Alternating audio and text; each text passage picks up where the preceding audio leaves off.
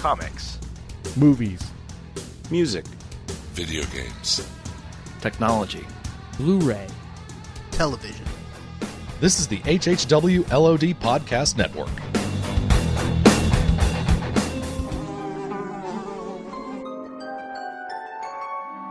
The world we know is gone. No internet, no GPS, no text messages, no podcasts. In a world ruled by the dead, we are finally forced to start living.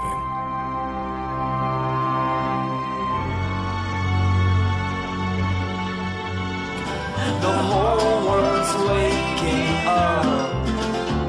All the city buses swimming past. I'm happy just because I found out I'm really no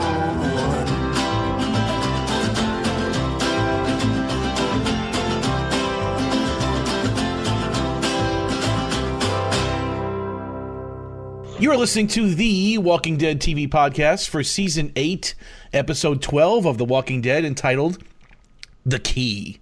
I'm your host, Craig DeMonda. Join with me this evening, Mr. Aaron Newworth. I have the lock.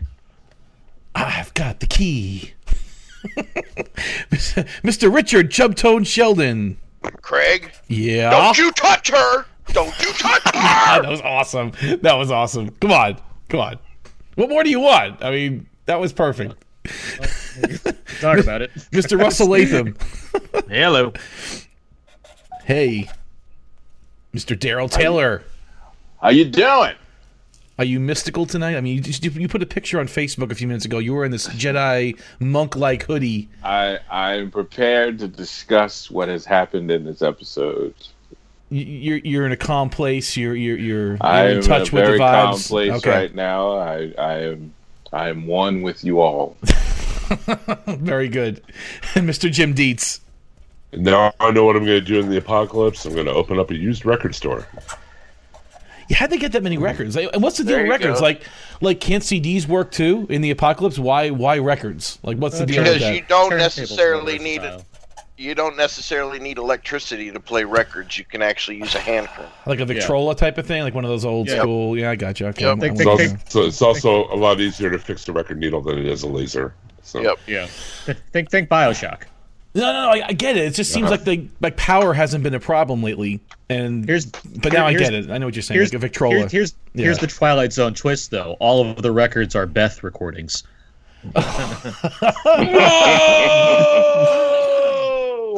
Although Georgie and the Twins won't seem to mind that. It seems like that's maybe up there. That's a good band name for Beth. Georgie and the Twins, featuring Beth.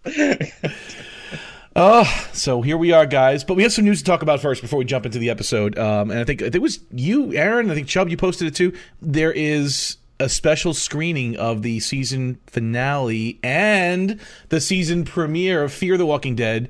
Was it through Fathom Events, I guess? And yeah, I got a theater near you. So thank you for the link. I got a fancy press email detailing all this stuff, and I was like, I guess I could go to this. So, right. I guess it's happening now. I guess I'll go. That's it. That's some enthusiasm there for sure.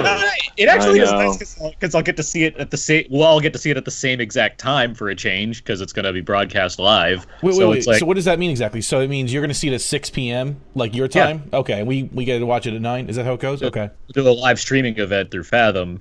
Don't you always watch it at 6, Aaron? Oh, I know you don't watch it then, but don't you get the feed at 6? No, he's delayed. He's time delayed. They did away with that a while ago. I remember I was thinking about that the other day actually. I remember the first couple seasons, AMC's still they had their East Coast feed out here on the West Coast for whatever reason, and they took that away. I just play the live feed on the AMC.com and it's on at 6. Yeah, that works for you. That's a good way to go. Well, they called me to come down. You know how it is. They wanted me to be there to sign autographs and stuff. But I said, you know what? No, we're going to stay in New York and watch it amongst the people. That's what I said. You can watch it at your local theater. That's the beauty of Fathom Events. It's streamed across the entire country. I want to watch it the way God intended on my TV.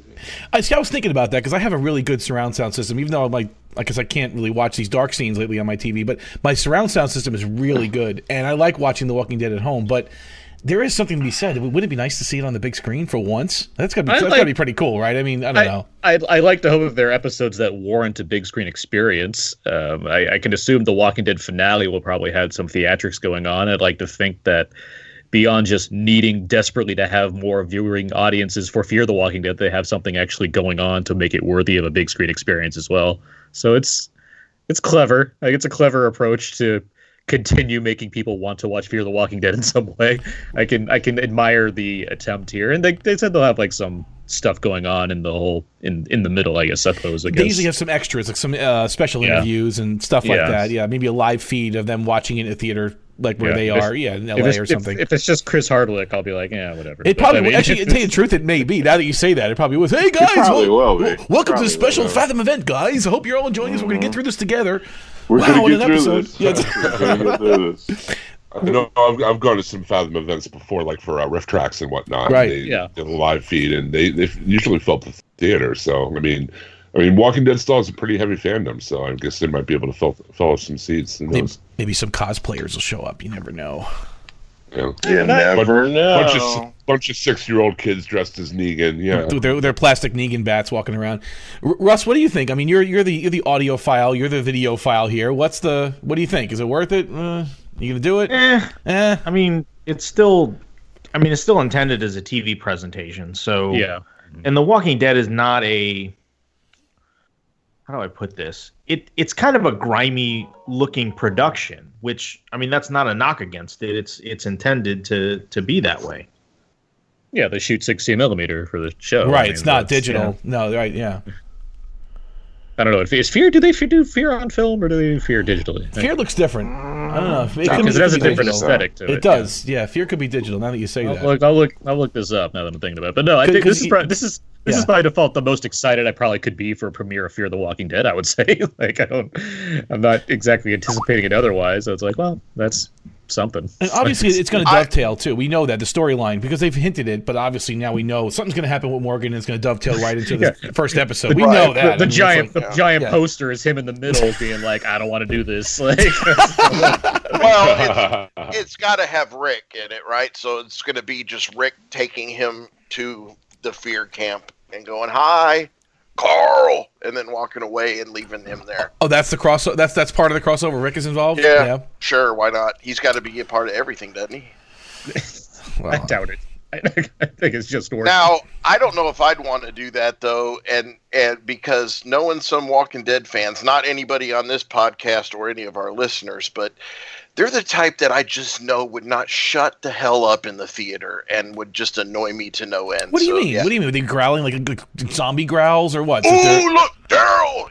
I could just see it. I could just imagine like it. The girls going, or when they see Negan or something, or Daryl, or there's the clapping. Depending on what I'm watching, that doesn't bother me necessarily, though, if it's The Walking Dead. It'll be a fan event. I'm sure. Yeah. I mean, you'll get that more because it'll be more of a fan event than it will be just going to see it regularly. Because it annoys me going to the theater now for just a normal movie showing and the people pulling out their phones and lighting up the damn theater. You hit that age. Yeah. It's true. Yeah. If it weren't for the fact that there are just certain films I have to see on the big screen, like Marvel films, DC, I mean, even that Annihilation recently, because that was made to be seen in a theater. Sorry, Netflix. But other than that, it's just annoying to go to the theater anymore because people just have no respect for the theater. How many Fathom events have you guys gone to? I mean, Jim, you said you've been to one. I was at a Star Trek: The Next Generation, the one where they, played some of the newly restored stuff. I'm so mad I missed one in DC. They had the best of both worlds as like a movie, right? It was like a 2-hour movie. Well, they had Wrath of Khan actually. They did that, but my point is, I was one of like 6 people in the theater, literally. Like it was not. Really? I'm just being straight with you guys. It was not packed. Now that was a 20-year-old TV show. This is obviously more hot. It's more current. So I don't know. I mean, what do you think? You think it'll be a pretty good draw? It depends on what you're watching. I mean, if you're watching crappy Star Trek reruns, then yeah, it's not going to be that crappy. How dare you, Mr. Worf, fire!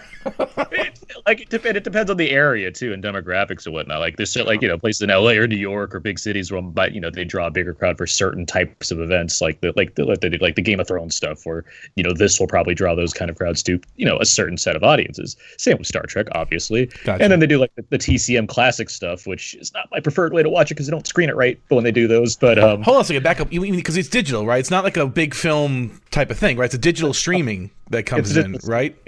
Of a 4K scan, if it's a new remaster or something like that, like it just it's a little diluted. Yeah, I agree with you on that one. You're right. And then it's not pure. And the riff tracks things, those are obviously very niche, so it's not necessarily going to pack every single screen, but at the same time, the people that want to see those things that'll enjoy it. Jim, you said your riff tracks was packed, right? Yeah. Also, we've gone to see when they had for instance, when they restored Jaws to Blu-ray a few years ago, we went and saw that on the big screen. Or when they restored Lawrence of Arabia, we saw that, and they do draw a pretty good crowd. So, I mean, who knows? Like Daryl says, this is going to be a good event for the fans. It'll be a good chance for the Walking Dead fans to go out and do a little cosplay and have fun. Right. I think that's what they're hoping for, at least. Yeah, I've been to 3 Fathom events about 8-9 years ago when Led Zeppelin did their concert from the O2. Oh, that's cool. And they did it over. That was the first one I ever went to. Then I've been to 2 riff tracks, and all 3 of those were packed to the gills. So okay. The last one I went to was either the Maltese Falcon. Oh, that's awesome. Yeah, that's good. Or the Killing Joke, the Batman one, where everyone was like, "Ugh, right, this has some problems." But see, Maltese was in 4:3 though, right? It wasn't even widescreen. It was just regular 4:3. No, but it was a new transfer of the newest transfer at the time of the film, so it was projected on a big screen. Fear the Walking Dead shot on film, by the way. I'm looking at it right now. So, Fear is shot on film. Okay, it's shot on film. Yeah, not 16 millimeter, but they shoot on film. Some other stock. I gotcha. Okay. They do both. They mix it. No, because Walking Dead has a grainy look to it. I mean, Fear does too. It's a little different. But the filters are different or something. The coloring's different in Fear, but and it lends to the aesthetic of what we deal with in this post-apocalyptic zombie-filled world. So, I don't know that the big screen will do the visual any justice. Just, I don't know. I'd be curious if they've been planning this for some time, because if that's the case, then they might have tried to put the effort into makes the episode more of something that could work in that format. But I don't think it's going to go that far as like it's especially shot with IMAX cameras, like that Marvel show that we all love so much. Ugh. I mean, most of us are, most of us is going to go for something like that. We don't care about. Yeah, that's the other thing too. Yes. Like you're going for the event, you see it on a big screen, it's like looking at it on a gigantic TV. Yeah, it's the novelty. It's like, hey, we're going at a theater. Let's plug our Nintendo 64 into the screen. It's going to look shitty. Why not? Right? But hey, Chubb, we can get popcorn, though, with hot butter on it. Just saying. Come on. That's... I bet you can. Come on, guys. Right? Don't you guys know how to make popcorn at home? Exactly. Yeah, but hold on. It's never the same at the theater. Don't get me... Come on. I mean, you can make it at home, but it's not the same. There's something about the theater. Yeah, because at the theater, you got to get that... is like way more better than microwaving something, right? Just getting sick. There's something about the hot butter. Come on. Popper, so. What, air popper or like the grease one, the hot one with the... No, it's an air popper. Okay. The hotness. But see, at home, I can melt real butter and put it on there, not that chemical goop that they serve at the theater. That real butter just to be clear, Stubbs is saying that the goopy stuff at the theater is less healthy than melting a stick of butter on top of popcorn made at home. That's just I didn't say a stick. I said 2 sticks. All right, guys. Taking an odd turn. It has. What's the time? I know. So the episode was called The Key, directed by Greg Nicotero, written by Corey Reed and Channing Powell. What are your initial thoughts on it, guys? It's fun. Rick is crazy. There's some good stuff here. I have questions, but I mean, my main one is, why are you going to title the episode after something from the C storyline of the episode? Or should they have made the C storyline the A storyline, which I think would have been a lot more interesting? But because I want to know more about Georgie.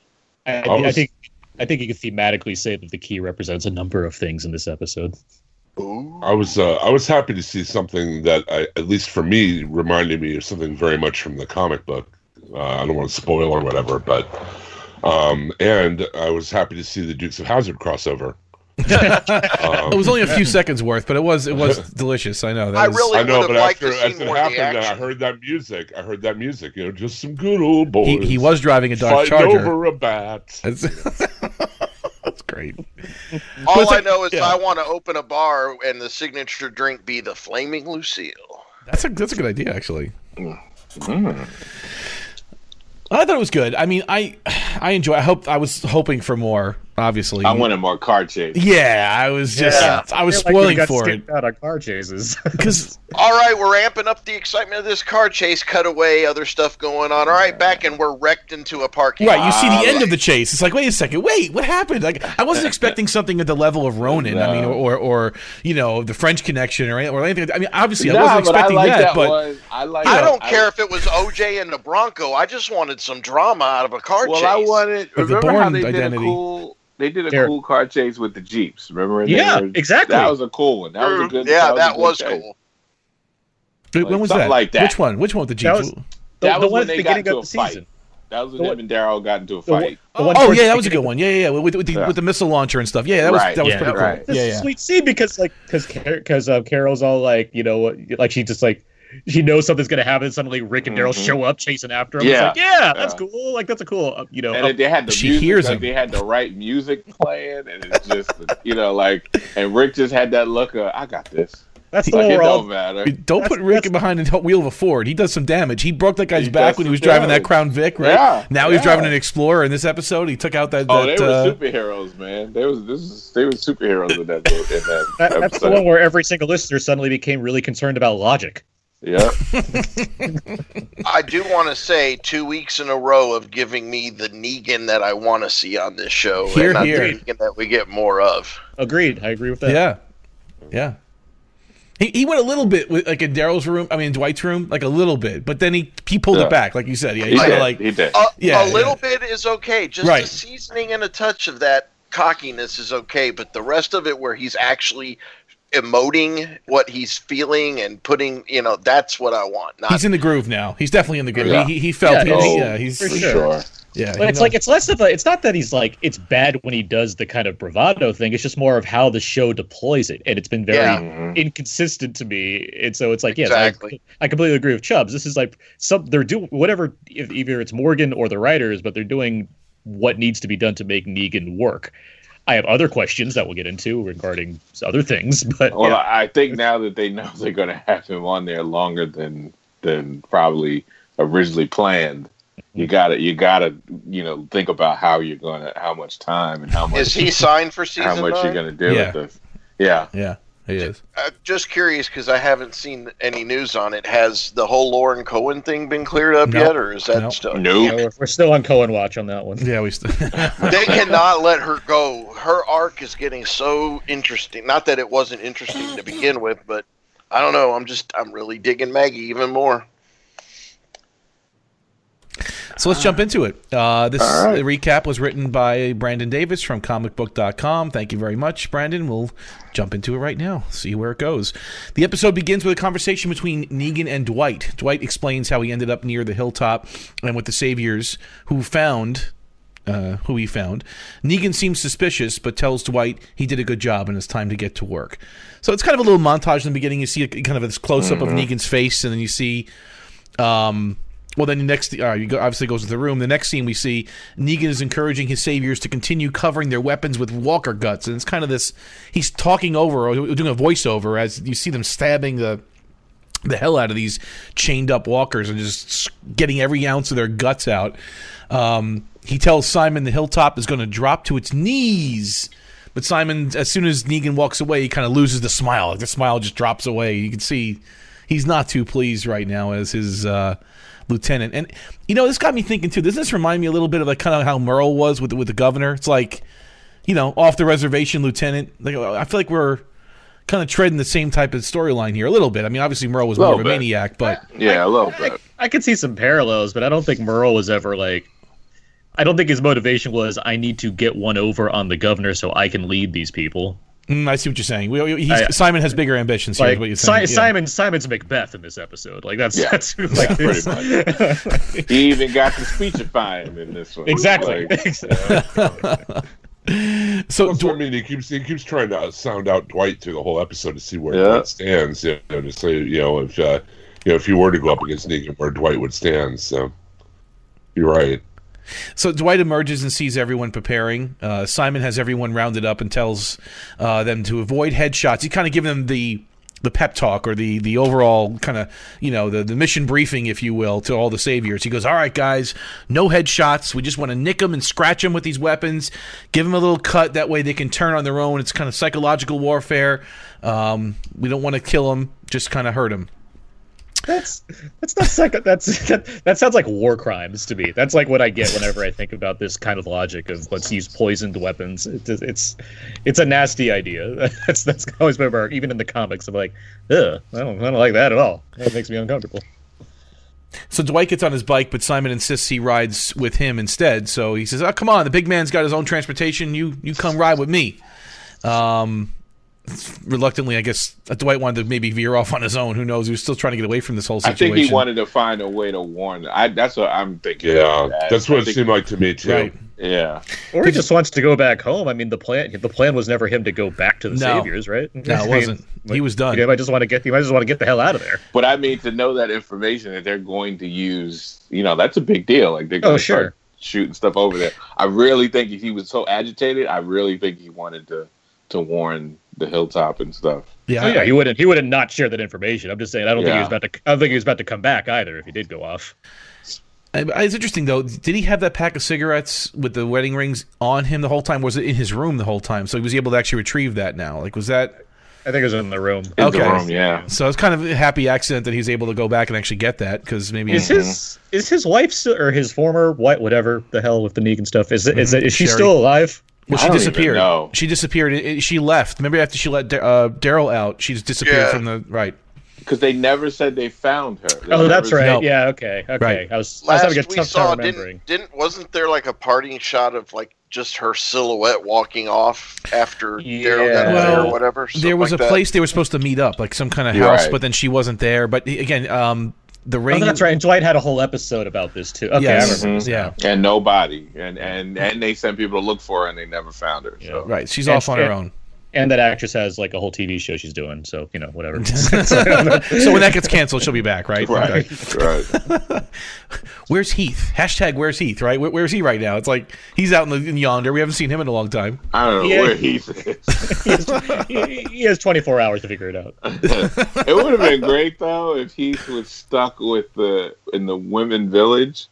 The Oceanside, they had a prison or something like that? Negotiating, and was kind of negotiating from a prisoner standpoint, like maybe Aaron will come back with him or something. Yeah, like it would have been a nice little connection. It would have been a nice little connection if that was the case. Not just out there somewhere, right? Yeah. I mean, given like the randos that show up in this episode, it seems completely likely that Heath will just like pull up at some point and randomly like, "Hey guys, oh man, it's been a wacky week for me. What have you guys been?" Maybe he started his own group and they're like the Saviors, but they're called the Heathens. Oh, that's a good one. That's a good one. Or the Heathens. So Dwight abides, rides with Simon. Saviors pack it in and roll out. Negan comes out last, packs Lucille into a bucket of muck in the passenger seat, tells her, "Oh boy, you are beautiful," and rides out last in his black Charger. Did he buckle her up? That's what some of the listeners were worried about. I know I was chatting online, and there's airbags, so she's all right. She's protected. She's all right. Just curious, so I'm not going to put any spoiler out there just in case, but I'm trying to remember. Did Lucille's meaning, has that been portrayed in the show yet? Not yet. No. Okay, no. I'll shut up then. I mean, he got close. Like I thought he was going to tell, Father Gabriel when they had that, but they didn't get that far. He didn't let it out. He admitted Lucille is where the final Infinity Stone is. That's what we're not saying out loud. So Rick and Michonne enter the Hilltop. They're greeted by Maggie, Enid, Jerry, Judith, and Barbara. Rick sees Saviors in the prison before taking Judith. Daryl is standing by, analyzing Rick. They kind of did a little nod to each other as Rick strolls in. I rolled my eyes when Rick walked in. Honestly, I was like, "Oh boy, here we go." He's got a little Rick walk too. He's got his little gait, right? He's got a little. Well, it's like everybody already knows the drama, and everything. Now it's like Rick shows up. I was like, "Okay, here we go. Who's gonna be the first to talk to him?" And we'll get to that scene next, I guess. Pretty much, you're right. Let's see here. Later, Rick is kneeling over Glenn's grave. Daryl joins him. There you go. He kind of does this like long walk around. He kind of comes in, then kind of walks around off frame, then back into frame. It's really kind of weird. He comes up and he goes, "I think about the people that are gone and people that are still here. It ain't right. It ain't fair," Daryl said, about what I did at Sanctuary, trying to end it real quick. I just wanted it done. I didn't want to give them another chance, not again. And I didn't care who was there. I don't know if that makes it right. And Rick says, no, it's all right. It is right. I should have been worrying more about my people, not those people. So it's all good, man. It's like, they should have just hugged at that point. And that bugged me out because I'm sitting there going, is anybody going to acknowledge that by what they did, that messed up everything, kind of? Well, actually, he's off the hook because if you remember, Daryl asked Dwight, was it because of what I did? Remember that? And he's like, no. It was Eugene. It's Eugene. Right, exactly. So I think he feels a little off the hook, right? At least Daryl is showing, he's owning up to it. And even though it wasn't the problem, he's owning up to that he shouldn't have done what he did. I don't know. I was just waiting for a post-apocalyptic bro out. Yeah, didn't that force? Because didn't that force Eugene to come up with a plan? Because they got hit like that, as opposed to being just stuck behind. Well, Negan already had Eugene working on trying to figure out a way to get past the walkers. The only thing Daryl did was just move them around inside rather than outside. So Eugene was going to come up with that anyway. So yeah. Okay. I just like the fact that they didn't just gloss over or never acknowledge the fact that Rick and Daryl had that, that dust up. So I thought it was kind of cool. It's just like, heat of the moment, they got into this fight, and then afterwards it's like, hey man, my bad. Like I shouldn't have done that. I should have thought about it. And then he's like, no, kind of my fault. My fault too. So kind of like most arguments, it's not completely one-sided. I can appreciate Daryl owning up to his problem. It's not much of he's not a character to me. He's just like sidekick guy. There's just nothing interesting for him to do. And so they just introduce stupid stuff for him to do to begin with. So it's like, okay, they resolved it, but I still didn't like what they did with him in the first place. So it's like, all right. I was glad they addressed it and not just let it go. I mean, a lot of times they just leave sense like that in the script. I'm glad they actually dealt with it at least. Plus, bros, jump on each other every once in a while and get out of line, and things happen. That's how it is. You should hear Jim on DC TV podcast when we're off the air. Bro, what are you doing, bro? Turn down your mic. Turn down your no. You're that much of a dictator, Jim? I never knew. No, it's just Rich is a little loud sometimes. If you haven't noticed, really. No, Jim runs a tight ship over there. It's he runs all good. He's got a lot to cover. You got to keep it. It's tight. Not the chaos that is this podcast. Right. You want Chubb out of 5. You can't deal with Chubb out of 10. It's just too much. Too much chub. Too much chub. You can never have too much chub, man. No, sir.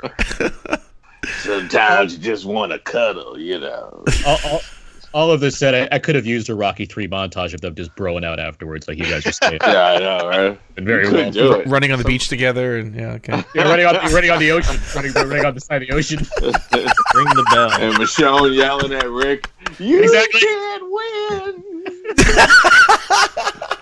At the top of the stairs, right? Yeah, that's it. Rick's like, "Where do we get these shorts?"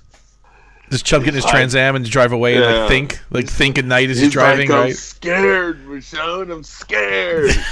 Okay. I'm scared. I just saw Creed, actually. I just watched it finally. It was actually pretty good. It wasn't bad. Oh my god, it's so good. I know. It was on Hulu. I actually watched it on Hulu. I'm like, oh my god, it was actually really, really good. I can't beat him. I can't. All I know is every film that Ryan Coogler does, he has to have Michael B. Jordan. That's all I'm saying. Because Creed was awesome. That's just So what? like like these old time movie directors used to do. They had their dudes, their people that they like to use. It's kind of like that. I'm just surprised Sly didn't direct it because he's directed every single one of those, didn't he? He was going to. Okay. Yeah, he was going. It's time to turn it over, I guess. You're right. It's For the time second one, he was going to, and then he didn't do it. Yeah. So we're back with Rocky Cast. At this point, Rocky, they just got off the beach and now he's training. It's going to be an intense fight to get back at Mr. T. Dolph Lundgren is in Creed 2, right? He's coming back. Drago is. I can't wait. Yeah. I'm still standing. I must break you. Does that mean Eye of the Tiger is going to come back and be played on the radio every 5 minutes? Well, I have no problem with that. Going to do? As long as it's a Skrillex remix or something. Yeah, his brother needs something. I mean, come on. Everything That's he hits. the first rock concert I ever went to was Survivor. I love that song. Wow. Everything he hits, he destroys. I want Bridget Nielsen coming. Bridget Nielsen is you American. All right, let's get back to what you asked for. Okay. So later, Maggie watches Rick ride out in the truck in his little Explorer. She asks Rosita if he can come back from the loss of Carl. Yeah, she's like, "You think he'll come back?" And Rosita asks, "Have you come back?" I guess, you know, she's dying, boy. She's good. They're gonna get her. Yeah, Rosita's making too much sense, right? She's making got the spirit. She got a little hat back. She's looking pretty good this episode, man. She got a little hat back. She's looking, you know. They're gonna strike her down, and she's gonna go right into the forest. Because when she was hurting, she lost her hat for a while. You know, now she's like she's getting back her groove now. It's like she is on point. She's on point. She's ready. It's like, she thinks it'll be harder when everything is over and quiet, which kind of makes sense again too. She's making a lot of sense. But Maggie and Rosita agree it will be easier when Negan is dead. Yeah. I'm gonna kill you. I'm gonna kill you. You're gonna die here in the dark. Alone. Alone. Down the sail. This is the worst. But I'll let you kiss her goodbye. Because that's the only thing you love is Lucille. We're getting there. In the distance, Maggie spots some sort of shiny flag hoisted above a small crate. As you do. And so she's elsewhere. The Saviors ride out for Hilltop. Simon questions Dwight's perspective of all of it. He kind of says, "Let's get freaky. What did he say? Did anyone write it down? Like, let's get real. Let's get freaky here. Let's just talk. He said, let's get real. Let's get real." It's just us right now. It's just us chickens. Yeah, he's like this. Yeah. Dwight supports it, but Simon wants to get weird and honest. He says he questions whether or not the Hilltop will ever actually fold and behave. But Dwight deflects by saying he doesn't get paid to think. He's still trying to play like he's the good lieutenant. I kept thinking that Dwight was like, I'm just going to play this straight because I don't know if he's asking me. Trust him. Yeah, is this like a ploy? Yeah. So I come to his side and then he's like, haha, gotcha. No, that's what I thought. I thought that too, but the simple fact of that Negan now knows what he did to the trash people, I don't think he's working for Negan anymore. I don't think that this is a ploy. Because but I'm going by. I'm going by what he thinks. We're going by what he is. Yeah. What Dwight thinks. No, I'm on board there. Yeah, for sure. I like this section of the episode maybe the most because I think it's very interesting. Well, for one, because Simon's like one of the best characters on this show, but also the idea of having a character that's against Negan and then having another character that's against Negan, but in a different way. Pairing them up, that's interesting to me. There's some dramatic irony there that I can appreciate. I don't quite know where that's going. I didn't exactly. see that coming. I totally did not see coming. I thought he'd just find out he did it and then just kill him. I thought one of the two of them was going to die. I thought one would kill the other while they were off by themselves hunting Negan. Yeah, there was some tension there. There was some. Yeah, the way they shot it and. Even when they shoot the speechifying, I thought Simon might be done for at this point. It's like there's some good stuff going on here that I enjoyed, especially with these two. It works. It works for the episode. It makes it interesting. He goes on. He says, "We've thrown a lot at Rick, the widow, the king," and he goes, "They just keep coming." Simon said, "They don't scare." So he's trying to basically make his argument. I think that Dwight just doesn't trust him, and he shouldn't. He can't trust him as far. He can even trust Eugene more than he can trust him at this point. Like That at this, he had to. I mean, basically, he does. Eugene knows that he's a double agent. But see, this is a good thing. This is the first. Well, maybe not the first, but we're starting to see the signs of an organization crumbling. Yeah. I mean, as scattered and chaotic as Rick and the Hilltop and all those groups have been, the one thing that's been a constant with the Saviors is we have this hierarchy and we have these rules, but now we're starting to see over the course of the last couple episodes, but especially this one, there's starting to be cracks in the foundation of the Saviors. That's a good point. And now that Simon has riled all those up that we can be Negan whether he's here or not, you're about to see two factions. And I think from the scenes from next week coming up, that you see Maggie out there hollering back and forth over the fence at the Hilltop, and she's got the 38 uncuffed behind her. So I think there's about to be a civil war inside the Saviors themselves, and it's due to lack of proper leadership from Negan and the fact that Simon has gone rogue. Yeah. I like that Dwight's like the only person in the Saviors that like doesn't trust people. Like everyone else in the Saviors is very trustworthy for some reason. Like Simon's like, let me tell you something and don't tell anybody else. I can trust you, right? And like all the other Saviors are like, oh, Simon's telling us that Negan's gone. I guess that's believable. Yeah, like everyone's just kind of like for a group like this, they're not really hung up on can we trust this guy or not. They're like, yeah, I can go along with that. That makes sense. Like that's pretty at this funny. point, they're probably just like fed up, tired. Worn down. They're just like, whatever, man. Like, whatever. Just let's go. Let's do something. Because I don't think they ever had to fight this long before. No. So it's before Rick, their way. Yeah. I don't know if it was one of the recent episodes. I forget who said it, but it was basically before Rick. It was we go in, we give the ultimatum, we take, they sacrifice one person, and we go from there. So I don't think that they've ever had any resistance until Rick. Yeah, it was a lot of them have said that. Like I think Gavin said that. I think Simon said that a little bit. And they've all made that kind of like that. That's their strategy. Like that's what they do. We take somebody out so they know we mean business, and then that's it. And then we come back and get our cut. Well, and despite his method and despite the system that he set up, Negan has delivered to the Saviors, to all the people there that fell in line. He has delivered what he said. They get food, they get fed, they do jobs. It's not exactly the greatest working conditions, but he has, quote unquote, saved them in a way. They want normal. They want as normal as possible.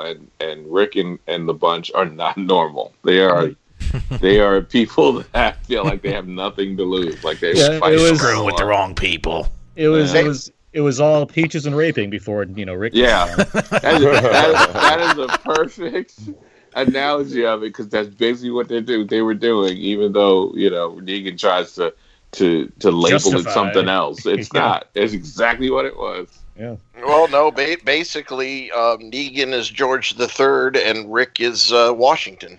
So I was told there'd be no math, but that's history, Daryl. I don't. That was part of the joke. Child, stop explaining it. You're taking funny away. I don't know. Haven't you seen Hamilton? Come on, Daryl. Jesus. Come on. I gotta rap it to you? You're damn right. You're letting your people down. So, back at the Hilltop, Rosita Negan at the sanctuary. Back at the Hilltop, Rosita pulls in with the flag Maggie saw. If you fill the crates with food or phonograph records, I will gladly exchange for a key to your future. A note in the crate said. It's the wackiest development I could have imagined on this show, but I love it. I love where this is going. It's great because it is so out of left field. It is so awesome. Is this you got? Maybe you guys know, and I don't want to go too far into it. Is Georgie? Is she a character I don't know about yet on the comics? Commonwealth. Oh, okay. All right. Okay. Very much like the Commonwealth. I won't say anything more than that because I don't want to spoil. But yeah, I think very I'm much getting, like the Commonwealth. Yeah, I think I'm getting to that as far as where I am. Yeah. So Michonne rules this can't be the Saviors because they would just blow through the gates with a big show, and she's very much correct on that. What if it's someone who actually wants to help? Michonne asks. Maggie suggests they simply miss out on the help rather than risk dying. So Maggie's getting extremely pragmatic in her leadership role. She's all about just protecting her people. She doesn't trust anybody at this point. I like this Maggie, and I agree with you, Chubb. You said it too. You don't want her to go, and I'm kind of digging the way she's just leading this group right now. There's no nonsense with her. She's starting to really become the Maggie from the comics that I remember. Yeah. So, and Enid agrees, in case anyone's wondering. Enid agrees. She's a little bit too militant, though, I think. Well, she has a right to be right now. I mean, you know. No, I'm not saying she don't, but I mean, in the comics, she's a little bit. She wasn't as militant, I don't think. They killed Glenn, Daryl. They killed Glenn. She has a right.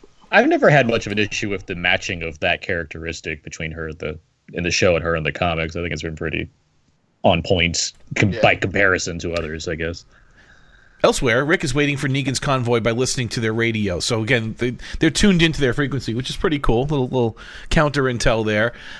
He sees them go by and hops in his car, and just as he's about to honk the horn, which is the signal that like a relay signal that they've set up every half mile, right?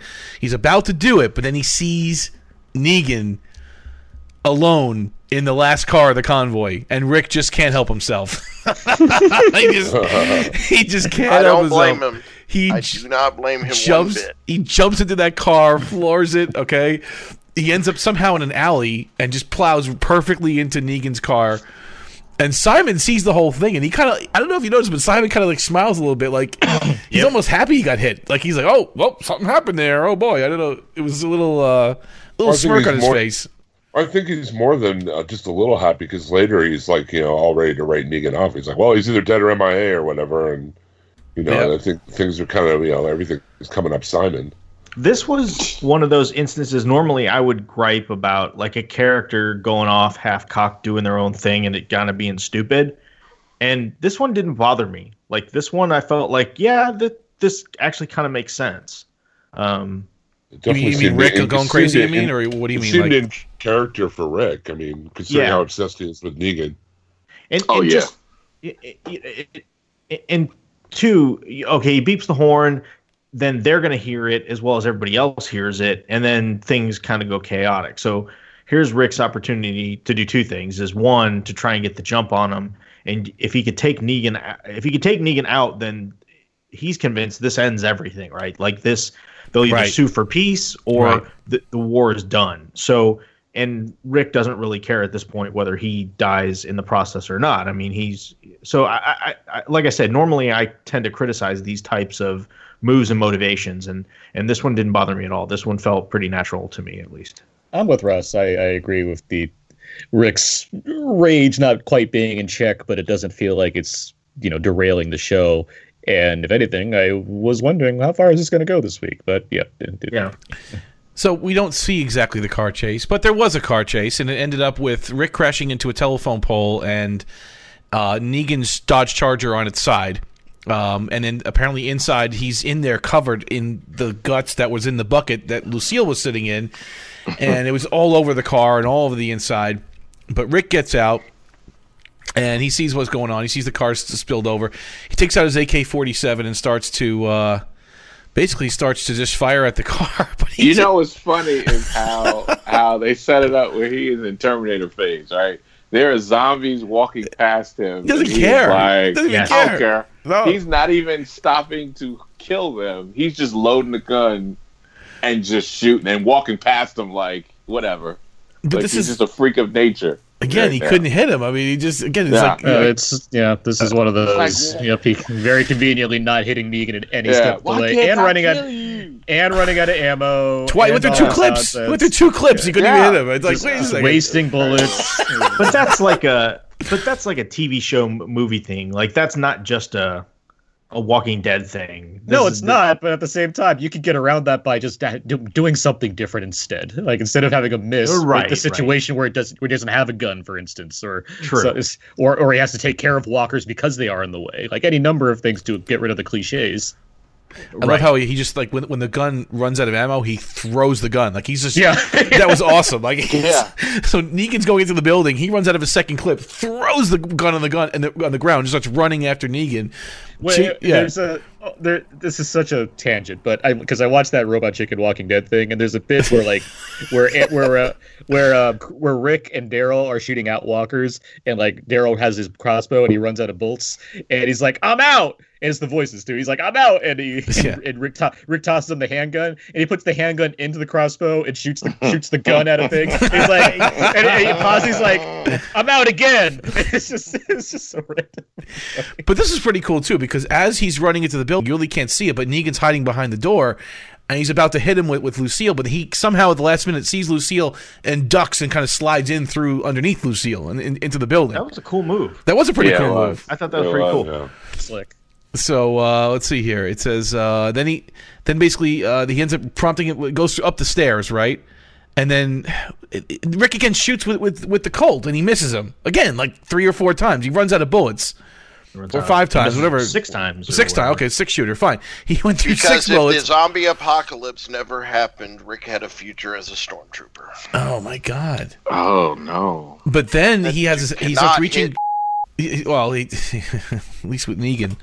It's only Negan that he can't kill. That's the thing, right? He can kill everybody else. What, it's just is Negan like Black Lightning? He's just all blurry or something to everybody? Didn't Negan say he's got 9 lives? Like I think it's something with Negan. He just gets lucky, man. I don't know what it is, because I think Rick, and we'll get to this a little bit later. I'm like, Rick and Negan are kind of evenly skilled, evenly matched, right? I guess that's kind of one's not much stronger than the other or much faster with a gun. Except at times, because they made Negan like the Incredible Hulk the first fight they had. The first fight, he's dragging Rick by the collar and throwing him into the Rick out the window. He was throwing him against the wall. Right. Rick was hurting though. He was ridiculous. Rick was in a bad state right there. He was hurting. Yeah. This isn't a show I look to see like which character is the strongest. It's very inconsistent. Well, all right. If we go back to when Rick fought the Governor, Rick was dead, man. The Governor was choking him out, right? And then Michonne had to save his ass, and that pissed off like a lot of my friends. Like, dude, what's wrong with Rick? He's supposed to be the tough guy. He's supposed to be the leader, and the Governor almost killed him. I'm like, well, yeah, I guess you're right. I mean, he did pretty much almost get killed by the Governor. And here we go again, like when he got manhandled, like you said, by Negan in the first episode of season 7.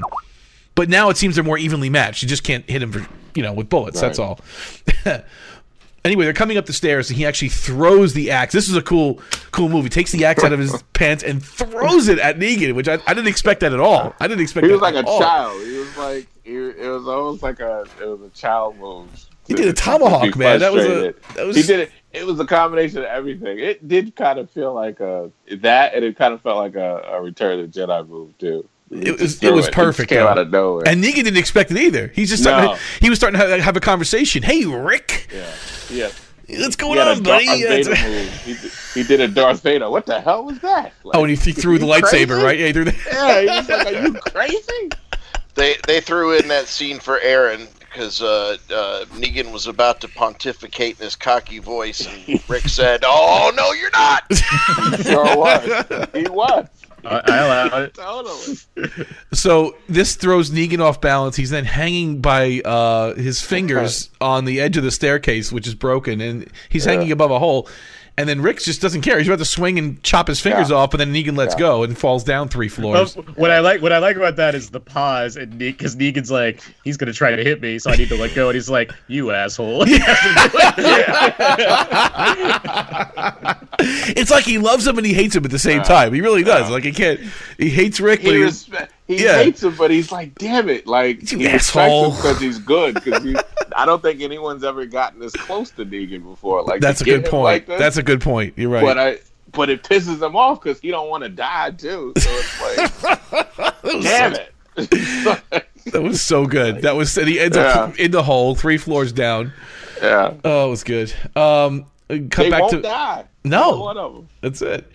Elsewhere, Michonne, Maggie, and Enid come upon the van on the road. A woman gets out wearing a pantsuit. She introduces herself as Georgie with Hilda and Mitch, the twins. She says a lot about... I like the comicbook.com needed to write that she's in a pantsuit. That's funny to me. That's Brandon Davis for you, man. He keeps you wondering. Okay. She says a lot about fancy music and survival skills. Okay. I come bearing, it's B-A-R-I-N-G. I come bearing knowledge and trade. I'm sorry, Brandon. I had to call you out, brother. I'm sorry, man.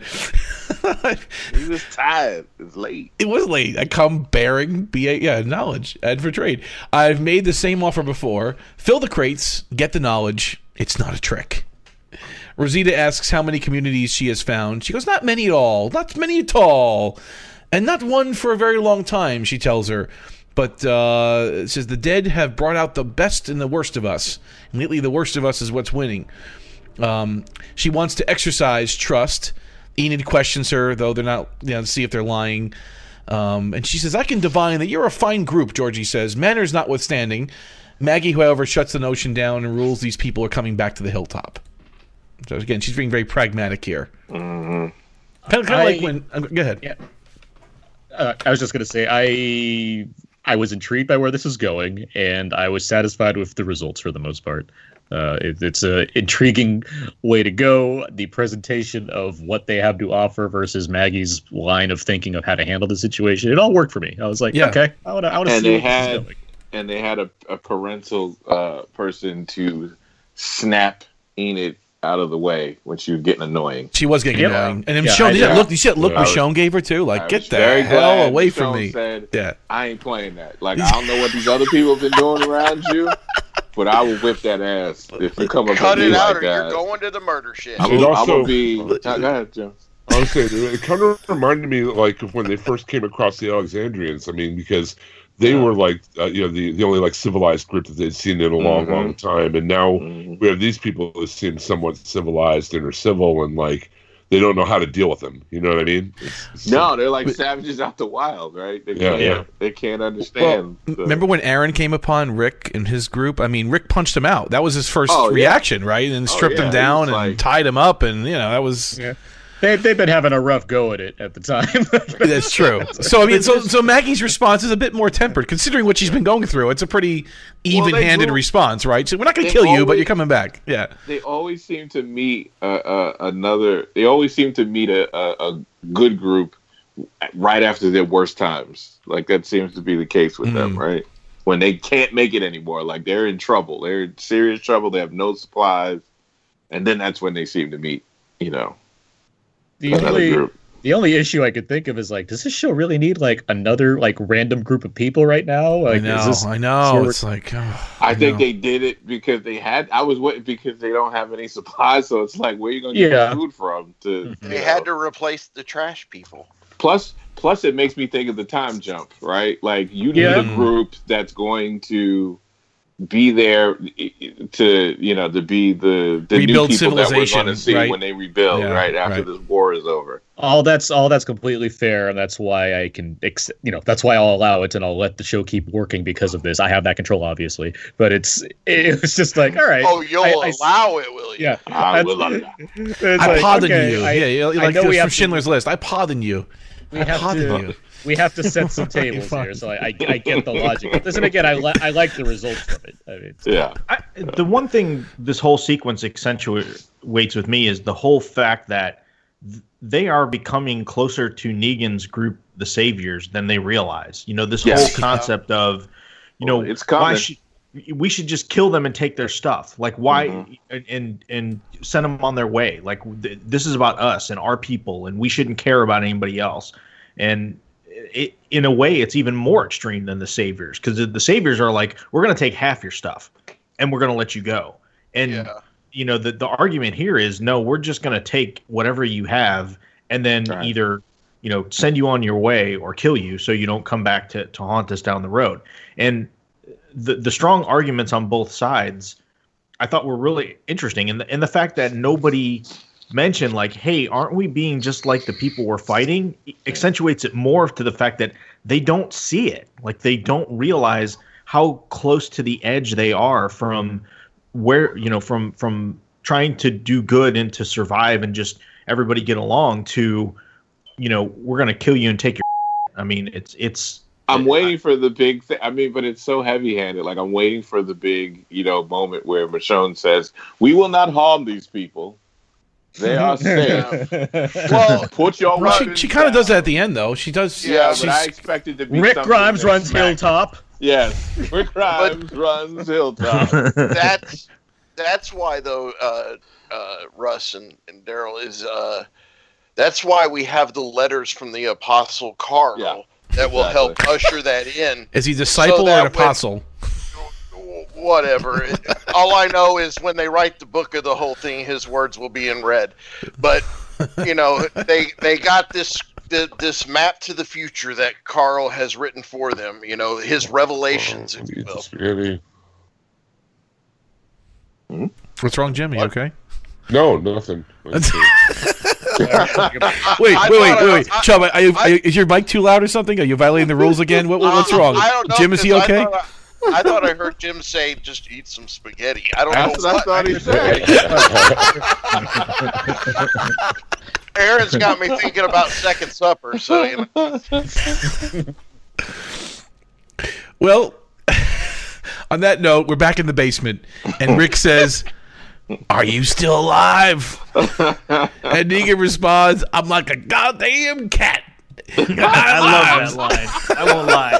I love that line. That was a good It must have been. I figured you like break an ankle or something, dropping from that height, but good for him. He's good. He's desperately He's searching. naked. He's naked. He's searching for Lucille desperately, but a walker starts to follow him. And Rick questions where his people are. Where are your people? Now is when you see who your friends are. Times like this. Negan insists they're coming. And here you go. This is where you die, Rick tells him. In the dark, all alone. I love it. I love it. Negan asks what Rick's problem is. He goes, "Dude, what's your problem?" Again, he's like, he just can't understand why he hates him so much. He just can't get it. And he goes, "I just wanted to save you. I just wanted to save everybody." He goes, "No one lost people after he took over. Everyone was doing just fine before Rick Grimes." Rick comes across, It's annoying to hear Jeffrey Dean Morgan be like very good at selling these lines, even though I know that they're like nonsense as far as, my third person perspective of seeing how bullshit all of this is versus what he, I guess, considers sympathetic, versus Rick, who tries Andrew Lincoln Light. There's nothing to Rick right here. It's just, one dimensional yelling at somebody. So it's like, and it goes back to what you're saying, Russ, about how interesting it should be that Rick and the gang, especially Rick, is closer and closer becoming something like the Saviors, but the show's not doing enough to make me really appreciate the dichotomy between them and how closer the line is, how thin the line is getting between the two. Like I wish I could appreciate that more beyond just the visceral feeling of, hey, these two alpha males really hate each other or love to hate each other, whatever you want to call it. It's just, there's more that could be done in the midst of all the fun that's being had of just two bros really going hardcore at each other. I love it though. But I thought it was interesting that they made Negan feel the more sympathetic throughout this thing, because they've been doing that though. They've been doing they have, that. and this one kind of accentuates it a little bit too, in that he's trying to kind of explain himself, and interesting because you pick up the fear in him, like in Negan, because he's clearly at a disadvantage and knows it. And then he's got this whole twitchy thing with Lucille because he doesn't have Lucille, so there's that aspect to it. So I just thought it was, and I'm sure it's purposeful that they're doing this to show the shift between being sympathetic to Rick to being sympathetic to Negan. Well, especially because of the third party of Simon being the guy that's going to be ultimately the bigger threat based off what it seems like the arc of the show is becoming, just to make to give you an excuse to not be fully in hate with Negan when you have another guy that's more chaos incarnate. So it's, I get what it's doing.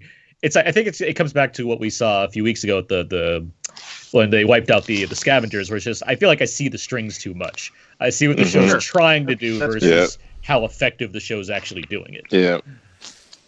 That's how it feels. And it makes me I do wonder though, with this change with this dude, will it somehow change what we think is going to happen towards the end of the season? Like it might not be that exact fight. Like it might not be that type of battle. It might be another type of battle that they have to fight. Like they fight back to back or something. Like they're actually fighting on the same side against Simon or something. I see what you're saying. They kill Snoke and then fight a bunch of guards in the room. Exactly. We won't give you what you want. We'll give you what we think you need. It's a better solution, honestly. I would like to think that the show wants to try to define my expectations. At the same time, every major plot beat from the comic pretty much plays out exactly how it plays out in the comic. So it's hard to think that they're going to suddenly shift it. So. But they could, though, to get to the same point. Well, the only difference is this guy. Is this guy turning like that? I don't remember that being in the comic. Yeah. Well, Dwight, they had the whole Dwight thing, but right. He didn't have a dissension aside from it wasn't a Simon Dwight. Aside from Dwight, so it was like he still stayed on purpose. Like imagine if they flip it a little differently and it's actually Negan fighting his own group. I welcome that change. I'll put it right. It's actually pretty interesting. Too. Yeah, without going into what happens. Yeah, I could. Right, I'd be happy to see something. So in the basement there, it's poorly lit. Rick opens a lighter, Zippo, and he comes across a sign that says "Eaters." As Negan continues to search for Lucille and spouts about Rick failing his people. So it's just zombies in there. I mean, I always love that there's some kind of decrepit sign left over from all these places, written hastily enough, but still decipherable enough so you can really make sure you know what's in there. I mean, obviously somebody corralled them in there, and they must have used that building as a refuge at some point. So they just had them dead, in that room. It's pretty cool. I guess it plays back to the first episode, right? Don't open. So Negan offers a one-time deal in the memory of Carl. He goes, "You get Hilltop Kingdom and Alexandria to fall in line, and I'll tell you this: all is forgiven. I'll give it to 25% instead of 50." And you got to work for me. He goes, "You got to work for me. You come work for me. Janitorial at first, but you come work for me." I guess that means he'll be in the cell, right, eating dog food and doing what Daryl was doing, right? Rick, but however, doesn't. Will be 75%. Right. He said, "You'll be your people will be 75% kings." That's great. You're right. That's good. That's good math. Yeah, that's great math. Huh? I mean, it almost sounds good, right? It's like, okay, but how can you trust them? You can't. Even if the scavengers were. Yeah, there's no way. No way. And Rick doesn't trust the deal. He goes, "You killed the scavengers. How can I trust you?" And Negan, what are you talking about? Right. What are you? I'm very glad they didn't let this drag on too long either. Right, a couple of sentences, and you hear Negan under his breath. He goes, "Oh, he knew what Simon did. He knew." Yeah, it wasn't a thing like, "No, it's not true." Right. He didn't have to go through that. He was like, "I knew that asshole did it. I know he did." Exactly, he knew it. It was good. It was good acting. I mean, it was good. Yeah. It's perfect. It's just right. It's time like this you realize who your true friends are. Rick says, "No one's coming for me." Negan realizes in that moment Rick finds Lucille. Okay, Simon and Dwight journeyed through the streets together. Again, they had this elaborate plan where, we saw them line the trucks up, blah, blah, blah, convince all the, the saviors to just kind of stay put for a minute while they go look for Negan. Simon asks if Dwight ever wanted to kill Negan. Dwight sarcastically references when he burned my face, when he took my wife. What? I never thought about killing the guy before. And Simon's like, "Yeah, you see, you moved on from it. You had some pain, you had some discomfort, you moved on from it, you did the right thing. That's what I'm talking about." Again, he's trying to really just sell this idea of I guess basically moving Negan out. They stumble upon Negan's car and realize Negan could be anywhere. Just because he walked away doesn't mean he's breathing, Simon said. They can keep looking or they can walk away. This is a critical part in our history, Simon tells him. And this is where we see the infamous Naked Walker appears. That was talked about in the news. I didn't even notice. Yeah, what? This is where, it's like a woman, but she's supposed to be naked. I mean, she's so scarred up, you couldn't even make out any body parts. Let's put it that way. I mean, she's approaching from the distance. Dwight then lights a cigarette from his little box, his little soft pack there, takes a puff, and then uses it and flicks it to light Negan's car on fire. And Simon's like, "Good job." We go to commercial. I just posted the pic of that in our What? chat. All right. So the naked. Yeah, you see her. Let me see here. Ooh, man, she naked. Yeah, you can't make anything out. It's like it's all prosthetics and. I see little things on her. There's no little things. Little come on. This is TVMA on AMC. Come on now. I know, right? There's no little things. Little things. There's no. I love how. I just have to say that it was all tore very underwhelming. I already knew it would be underwhelming, but this was like off in the background. Wait, is it a guy or I can't even tell? Is this a man or a woman? I can't even tell what it is. I had read an article that it was a guy who had his junk removed. It looks like it's been removed if that's the case because there's some scarring down there, but I don't know. But that's just now this is the close-up still because it was much further. Oh yeah, you were nowhere near it on the show. But when I look at this, doesn't that look like it's more like one of those stretchy body socks than it is actually makeup? I mean, he's definitely in a suit of some kind. I don't know. Yeah. So we go to a commercial, but this is not any ordinary commercial. This is a special commercial. And I glossed over it last episode, but this episode I will not forget. Hashtag never forget. Hashtag Red Machete. Brought to you by Taco Bell Live Más. And Aaron, would you please take it away? Because it was, I don't even know what to say. So much happened that there's no words. I don't even know what to say. Just tell us what happened, please. You have to help guys, this week's episode of The Walking Dead Presents hashtag Red Machete presented by Taco Bell hashtag Live Más was, I guess you'd call it a bottle episode and a table setting episode at the same time. Episode. I mean, yeah, it's for a 90-second web series. Okay, that's good. Yeah, for The Walking Dead hashtag Red Machete presented by Taco Bell hashtag Live Más. I mean, you can only do so many like expansive episodes that cover a lot of ground. So this one once again locks the camera off, so you're focused on the machete in the foreground for the most part, and in the background it's kind of like a half-assed time lapse where you see a lot of different walkers. And various people walking past the machete, not noticing it. They're like way in the background. So occasionally there's people running. Sometimes it's just walkers cruising by. Sometimes it's, random survivors walking with like gear on. They're just moving along. Nothing particularly of note happens. We just know that time is passing and that we'll get to probably a new point for this machete to appear. So we'll see where things go. But yeah, not a hugely eventful episode of The Walking Dead Presents hashtag Red Machete presented by Taco Bell hashtag Live Más, but still a decent one. So in the time frame, we are now beyond all out war at this point. The machete has passed from the saviors to someone else who got his fate last episode. Who met his fate last. It's now stuck in the ground. But did you freeze frame any of those? Like maybe there's some clues of what's going to happen in the future in those walkers. Did anyone look at that stuff? Or I didn't. No. Okay. I didn't look at it closely enough. I didn't notice anything that seemed like I didn't have time to do a forensic accounting of it yet. So. All right, because it is technically the future, so maybe they could be foreshadowing some stuff for the show. I don't know. I just thought maybe, but I didn't do it either. Thank you, Aaron. That was awesome. Well, it's fun to recap like you did. Presents hashtag Red Machete presented by Taco Bell hashtag Live Más, just because it deserves its credit. And they kept playing the commercial for those nacho fries. Did you see that? Oh my god, they played it like 15 times. I'm like, oh my god. I'm glad I watched it on the website. You don't see the nacho fries. Don't use those same commercials. No, not the same. It's just more car commercials than anything else. That's all right. And liquor. It's car commercials and Irish beer. Which one? The Mazda commercial? Which one do they keep playing online? The one about Glenn. The one that the Irish one where he called me Glenn, and then he does a whole spiel about the beer. It's like I hear it so much I tune it out. No, I mean the car commercial. Which one do you keep singing? I forgot which one is the truck. One of the truck commercials. That's all right. That's all right. Yeah, I think it goes according to my cable that I'm watching. It's got your cookies, man. If you look like it doesn't matter. In the long run, they're all tight commercials. Well, then they're telling me that I'm an alcoholic then, because there's a lot of beer commercials. I mean, a lot. Were you looking up like trucks or something like Ford F-150s, and then now you're seeing only truck commercials? I might check stuff for my. I might have. You see, isn't it amazing? Or something. That's it, man. It knows what you're They're into. Watching.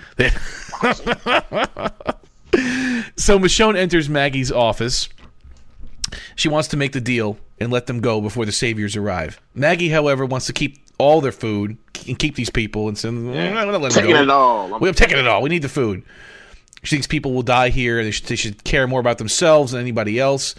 And then Enid walks in, and this is awesome. And that look that Michonne gives her is like, You better be quiet, little girl. Yeah, You better girl, be I ain't quiet. playing with you. I ain't playing with you. You don't know me. You don't know me. And she even says, "Step back." She even took the gun out of her hand and said, "Step back." She took it right out of her hand. I see. She needs that. Like, there's nobody there when Enid does these.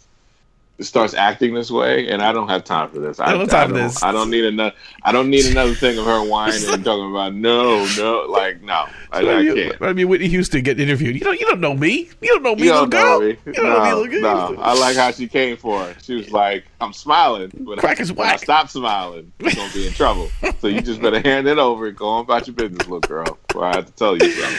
That was a good scene, though. I liked it. She stepped, and Nina just walked out crying or whatever she did, and stomped out of there, and that was the end of that. Oh, she did. It was like my mom was in the room. I was like, what? That's how she did. It was like, wow, that was great. But Enid did leave a word. She says, "Don't stop pretending like things just work out." And then Michonne's like, she's right. Things don't just work out. But I think Carl knew that. I think he knew that. She's hearkening back to the letters again, the apostle, the disciple. Right. Yeah, he didn't give up on Rick. Yeah, I could do without some of the kind of very base logic that Black Panther's Denai Guerrera has to offer, but I like that. Not Walking Dead's Denai Guerrera. She was with Walking Dead first. Can't you at least say? I like that they've given her more to do. Where's that one he had again? Where is that? And it's based on like a relationship she had and how it's how things are evolving for her character because of it. Given that the character's been so underserved for the past couple seasons, like there's some meat on the bones of this conversation to shut down this little girl and her nonsense. Like, good, thank you. Like, I knew that boy. You just hung around with him a couple of times. But I knew that I helped raise that boy. So it's a different thing. You don't even know what kind of pudding he likes. Exactly. Chocolate. Do you think her character being underserved this last season or so, though, is more from them just not writing her well, or more from her doing other projects like her plays and Black Panther and all that stuff? I don't know. I don't think it's a matter of doing other things because other cast members have done other things, but also the show is very much focused on certain characters and not others. Yeah, and it's very much been a sticking point for me. I mean, I've not enjoyed the show nearly as much because it has this ensemble cast that it has nothing to do. Like they did that with Tyrese. Like think about Daryl. Like it's not like Norman Reedus is doing much besides riding motorcycles around, and he's a well-liked character. What has he been doing? Nothing. Right. He had more lines in this episode than like in the whole half of the first season. Yeah. They do this silent. They do this silent warrior thing with the alphas, and it's just it goes too long because when after all this time passes, then they come out with these motivations, and you're like, where did that come from? Like, because it's been devoted so much time to things I just don't have as much excitement for as other things that could be going on. And I read this, and this is completely true. By the time this season ends, we'll have spent 40 episodes dealing with Negan. Yep. 40? Wow. No. Yeah, two 16-episode seasons in the back half of another season, and the 8 episodes of the last half of the other season. You didn't really see him. Yeah, he wasn't introduced yet. But like dealing with his group, the saviors, the saviors. It's true. That's 40 episodes of this show. Oh my god. God. And it very much shows because what have we been griping about? Like, it's like enough already. How long we've been spending time dealing with the same nonsense over and over again. It's okay. Why are we not dealing with other characters? Because of this. That's why. Man, that math hurts, man. That truth hurts. That's not good. We just got to the 100th perspective. We just got to the 100th episode of this show, and so 40 of it had Negan. That's crazy. We had a lot of Negan, man. A lot. It felt like it. So I'm okay with a lot of Negan if they would have served the character more like he was in the comics. Yeah. So in the basement again, Rick continues his pursuit of Negan, and he goes again. All right, Rick. Look, again, I know what you're saying. He's one-dimensional at this point. He just wants to kill Negan, but he had a little wisdom to him here. He was, he doesn't say much really at all anyway. But he's like, I've not knocked Lincoln's performance. I think he's doing everything he can to make this work. He is doing a great job here, and I like the taunting that he's doing in this episode. He's mocking him like Negan. I like it. He's trying to mock him just like he does. He attacks people. And this is a lot for him. He goes, sooner or later, you were going to meet someone like me, Rick tells him. You can't save me. He blames Negan's inability to save anyone, and he goes, "You don't care about anyone." He goes, "You use people. You use them to bring you food, to sleep with you." So and Rick, and then what does he say? He says, "Is burning Lucille," but then he has another line. He goes, "All you care about is this damn bat." And then at that point, Negan realizes, and this isn't in the script, I'm remembering this. Negan realizes that, okay, Rick's got it now. He starts to burn Lucille. At the same time, he's breaking down the Eater's doorway, that kind of locked up doorway where there's obviously walkers in there. It was just convenient that he found like alcohol on the floor, right? Was able to light it on fire. That was actually pretty convenient, but pretty cool. That they threw in. I did like that Rick threw in that you basically raping women. I mean, you using, like you're making these women have to sleep with you and stuff. You make them sleep with you. I'm glad that is thrown back out into his face, because that's majorly what he's doing. He's making them eat. They have to feed them their food and all this kind of stuff. So Negan Weinstein. He can keep pretending that he's saving everybody, but I mean, when you break it down, you are the. It's true. King. He calls him on his BS. Yeah. When we look back on because we've been talking about this now, and I'm trying to think back to All Out War in the comics. Was there ever much of a concern that Rick's group in the comics was getting closer to becoming the saviors? No, not really, right? No, I didn't think. No, and so that's that arc. That's also why this is underwhelming how it's handled, because I think again, going back to what Russ you said, I do think that is interesting to see a perception of Rick getting close to the dark side enough to make comparisons between the two. Like that's something that's a way to lean away from the comics, and it's just it's not delivering as much as it could on here.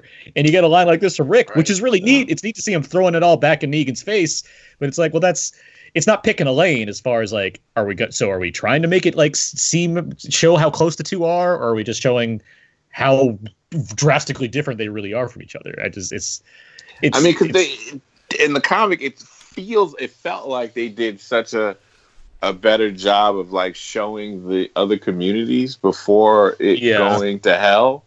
Yes. So that you kind of got more of a sense of what they're fighting for, and it felt more heroic when they were fighting this battle with Negan's group. Like Negan's group felt even more sinister. Yeah, because of what was going on. Yeah, that's what I remember. That the Saviors were just awful, like always. Yeah. There's just nothing good about them whatsoever. I hated the Saviors. That's why I had such a problem with Negan in the books to begin with, because it was to me, I know people loved him right away for some other various reasons, but I couldn't warm up to him just because he's swearing a lot and it's funny. I was just like, no, this he killed Glenn. I don't like this guy. He was horrible. He was completely horrible. The only difference was he didn't do outwardly sexually assault people, and he made a point to not put that in there, like it was when they had to fight the governor.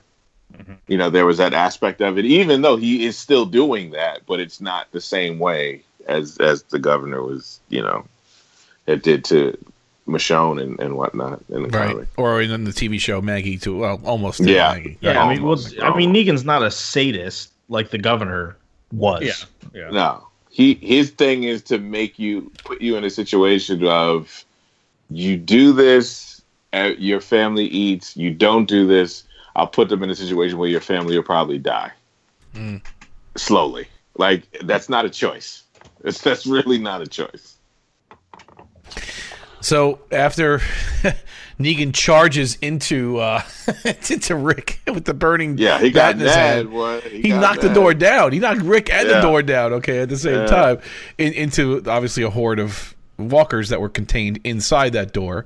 Walkers break free. Rick fights them off with the burning bat, and a few catch fire right away. I still feel like they don't even care. Like, it's funny how all the walkers just don't matter. Like, they knock them to the side, they bash them with the bat. Like, it's like they're in such a groove of hating each other that it's like, is it a Batman thing? Like, them. You ready to see Pow, Zing? Like, nothing can stop them from fighting each other. It's like, you get in the way, you're gonna get hurt. That's just basically what the walkers were. They just got in the way. So Negan comes in to get Lucille back. He says a fight ensues. Yeah, no kidding. Negan gets a hold of Lucille and makes a break for it. He kind of like doesn't make a break. I think Rick slams him into a window, and then the window breaks, right? And then he kind of makes his way out. Right. He jumps out. We don't see it again. It just kind of like it shows there's a window there. It shows it's breaking, and then you put 2 + 2 is 4, and he's gone. Yeah. Rick makes his way out and chases him. At the hilltop again, Maggie emerges with the crates filled with records. So she obviously decided to go with Michonne's and Sage's advice.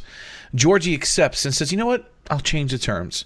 I'll take this 1 box of records and give you most of my food in good faith. But she'll be going away and might not be back for a while. But she hands over the plans that she promised, the knowledge, to create windmills, aqueducts, grain, and more. And the book is called The Key to the Future." There's a fancy font on the cover and everything. It's kind of a little calligraphy. Yeah, kind of a little. It's little. It's really nice. Yeah. Georgie says it has been an evolving document since the coffee shop. Georgie or I think it's copy shop, but either way, Georgie and her people back up and head out. So at this point now, Maggie has this kind of weird face on. Like, was she? You think she was impressed by that book? Like, she's like, "This is a good thing," or is she just like, "This is it"? Like, I mean, I think she was dumbfounded that she was being so giving. I mean, okay.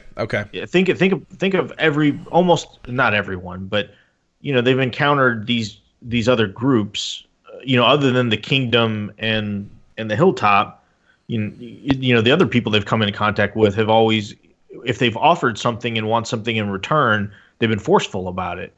And I think she was just dumbfounded with the fact that, like, hey, we couldn't even live up to your original deal, but we gave you something, and you're willing to give us even more than you said you would for the full amount. So I really miss seeing a shot of Michonne giving a giant side eye to Enid and going, "You see?" Told you, little girl. Baby girl, you don't know me. I gotta find the interview somewhere. "I killed Natanya," Enid says to Michonne. I guess this is after the deal went down and they're on the wall or wherever, they're somewhere. And she goes, "I killed Natanya. I killed her, and I'm alive. Carl saved someone, and he's dead. How the hell are we supposed to do this? Are we supposed to just stop fighting?" And I don't think Carl wanted us to stop fighting for our future, but I think he was telling us that to get to our future, it's going to take more than just fighting, Michonne says. "We're going to fight them, but there's going to be something after," meaning the Savior's coming. I like that, by the way, when Georgie says, like, she'll be back and they expect great things. I wish that there was a bumper sticker on the back of her van that says, "Georgie will be back in the Walker: Infinity War." Exactly. Pretty much. Meanwhile, Simon and Dwight return to the Saviors. Dwight says they only found blood. Simon asks, "Who are you?" to the men. And they go, "Negan!" And they shout, "Negan!" He suggests they accept that the Hilltop and its people will not listen. Against the plan, he convinced Dwight to get on board with this. He wants to kill every single one of them. So again, they're a little shocked that Negan's gone, but they kind of immediately fall in the line. And Simon makes a rousing speech to kind of get them to fall in the line. Moments later, we see Negan, though, waking up in the passenger seat of a moving car. And I thought he was with Rick at this point. I go, okay, maybe Rick captured him or something. But no, Rick probably would have killed him if he saw him. And then we see it's Jadis driving, and she has a gun pointed to his head. And that's the end of the episode. And he says, "It's going to be interesting to see that play out." And what does he do? He laughs or something. Does he like laugh, or what does he say? He says something. And she goes, "Shut up!" or something. And she punches him out with the gun, or like knocks him out again. It's like something along the lines of like, "Well, this just got interesting," like something like that. Yeah, something like that. Yeah. Well, looky here, or something like that. Yeah, it's right. And that's the end of this episode. So, the Saviors are following Simon now. It seems like.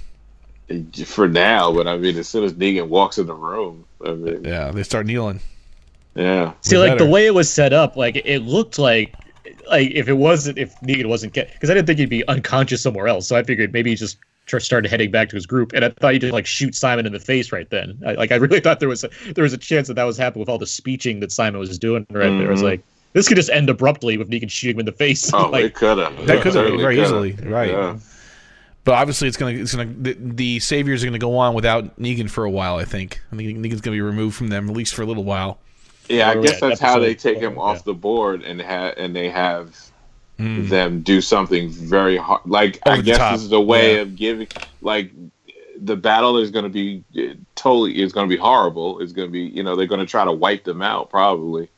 And that kind of keeps, and Negan seeing that, I could just see that Negan seeing that would change his motivations, because this is not, even with all the horrible things he's done, this is not what he wanted. He didn't want, the groups wiped out. He just wanted them under control. So, I hope that they go, wow, let's not do exactly the comic. Let's flip it up a little bit. Let's shift it around. Do something different with this. Well, I hope. No, it's good. It's good stuff. Before we get to our Buster ratings, quick word from our sponsor. Who wants to take it this week? Our sponsor for this week's episode of the Walking Dead TV podcast is discount comic book service, dcbservice.com, and their sister site, instocktrades.com, where you could get free shipping if you order more than $50 worth of material, which, given the steep discounts, you'll just keep piling stuff on, and it's super easy to get $50 in merchandise and have a big old box shipped to your house, which they will pack very delicately and make you cry the next time your Amazon package shows up on your front door and how carelessly they've packed it. But yeah, great stuff over there. You can get all of the Walking Dead trades, the hardcovers, the compendiums, the omnibuy, whatever your preferred format is, super cheap. Usually most of their hardcovers are between 25 and 40% off across the different publishers. So fantastic deals on hardcovers and trades over at InStock Trades. And then DCB Service, where you can get your regular monthly books. You can pre-order them based on the previews catalog, put in your order. I prefer the Excel spreadsheet just because I'm a weird nerd when it comes to spreadsheets, and just like the tally and the total and everything all at the bottom. And you submit that in and pay for it ahead of time, and then they will ship your stuff as it comes in, depending on your method of weekly, bi-weekly, or monthly shipping.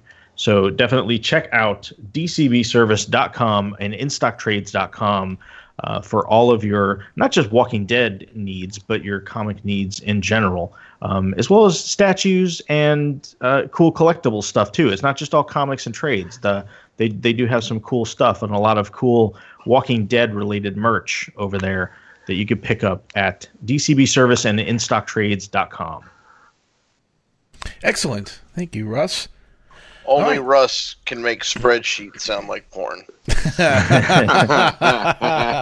thing I didn't start talking about databases, my friend. Oh man. Can we order it on a database? No, just Excel, right? Just Excel. All right. Oh, now this is just getting nasty. I know. Yeah. Open that Access file, baby. Wow. So let's do our Buster ratings. Aaron? 3.5 Busters out of 5. I think it's a solid episode for what it's doing. I like the Simon Dwight team up. On a visceral level, there was fun to be with Rick versus Negan, even if somehow you miss swinging a bat at somebody. And I like the Georgie developments. I don't know when we're going to see her crew again, but I like that was something different and random that I did not expect whatsoever, and it paid off with knowledge, which is always good to have. Okay. Richard? I enjoyed this episode. Like I said before, it's the second week in a row of having more than Negan I like to see on the show. I would have liked a little bit more of what exactly is going on with this Georgie, because I find the whole thing enticing, especially with the made-up words like moisture. But all in all, that was weird. That was odd. Yeah, it was. I like the look Georgie gives the girl when she says it. Like, really, like, dude? It's almost like the king looking at Jerry. Like, dude, come on, yeah. Be cool. Be cool. I have 2 Buster ratings for this episode. The real Buster rating of 3.5, but then the in my head with the extended car chase scene would have been a 4. So I'm sorry. The imaginary one is 4, and what was your real Buster rating? 3.5. Okay, gotcha. Wow. Seems like we could have just said that. I'm saying you guys are good out there. I'm telling you. I want more car chase. That's all I want. You and me both, brother. Russ, how about you? I'll give this a 4.25. I liked it a lot. I thought the Negan and the Rick interaction stuff, the flaming Lucille, all that stuff was great. And I really liked the Hilltop interaction. Again, the stuff we got with Michonne and Maggie and Enid. I thought it just brought up some interesting things. And then Daryl and Rick reconciling, I thought was well done. So again, Nicotero delivered a really solid episode on the directing front. They didn't, we're kind of, he moved away from the auteur aspect of thankfully television filmmaking and just kind of shot a good episode. So yeah, it was a solid. This is definitely an uptick. One of the better episodes I think so far this season. So since we're talking about imaginary Buster ratings, if they would have hugged, meaning Rick and Daryl, would you have given it a 4.5? Nah. Come on, really? All right, Daryl. My imaginary rating. No, I enjoyed this episode. I mean, it wasn't as long as car chase as I would have wanted, of course, but I liked that whole, Rick, I don't give a shit what's happening. I'm going to kill you. Like, I don't give a damn. Yes. It's like, I liked seeing that. I liked seeing Negan, being put on his toes.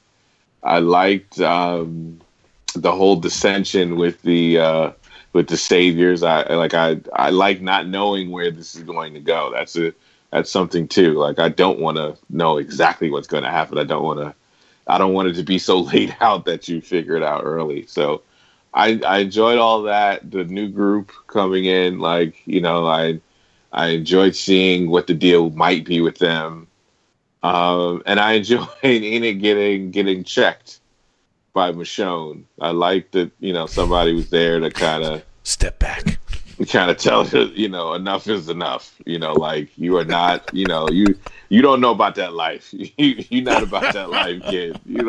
You haven't been, you haven't been there yet to know how that feels.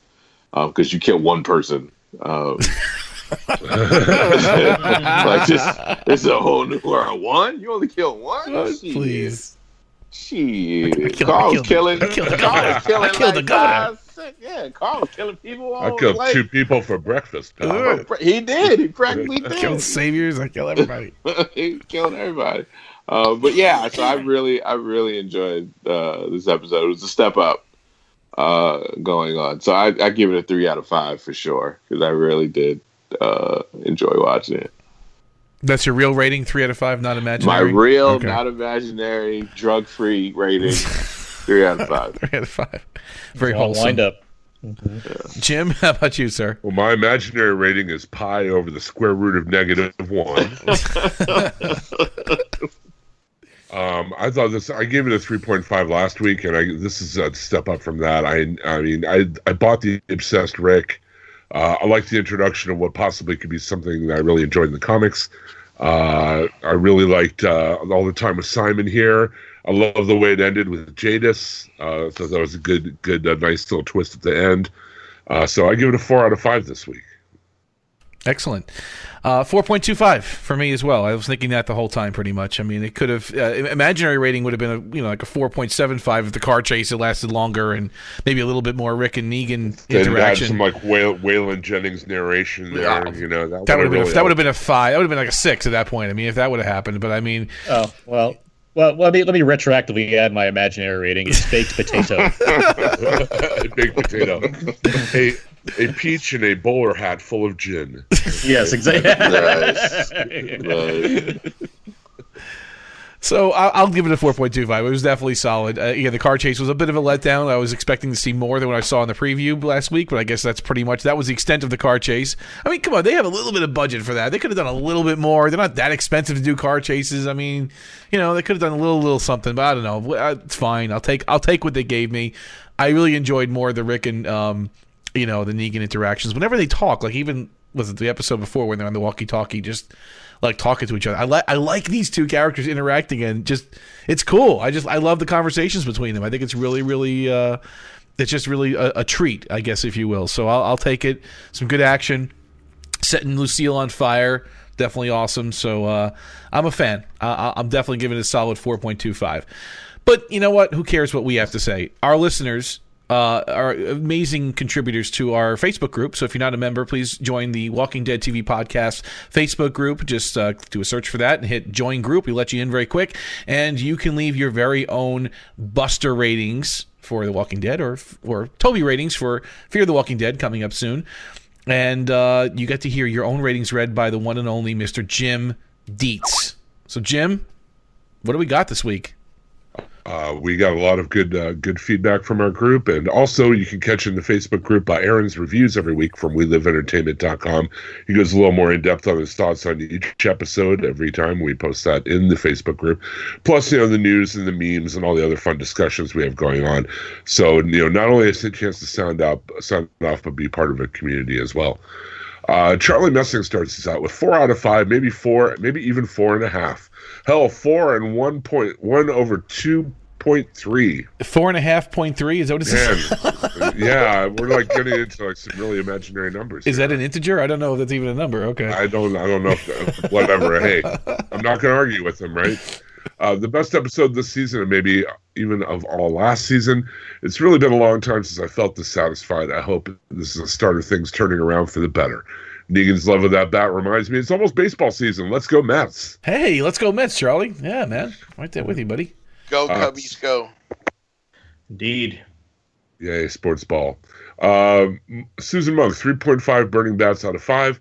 Not sure about this new group, but at least it seems like they're trying to rebuild society without killing too many or any people.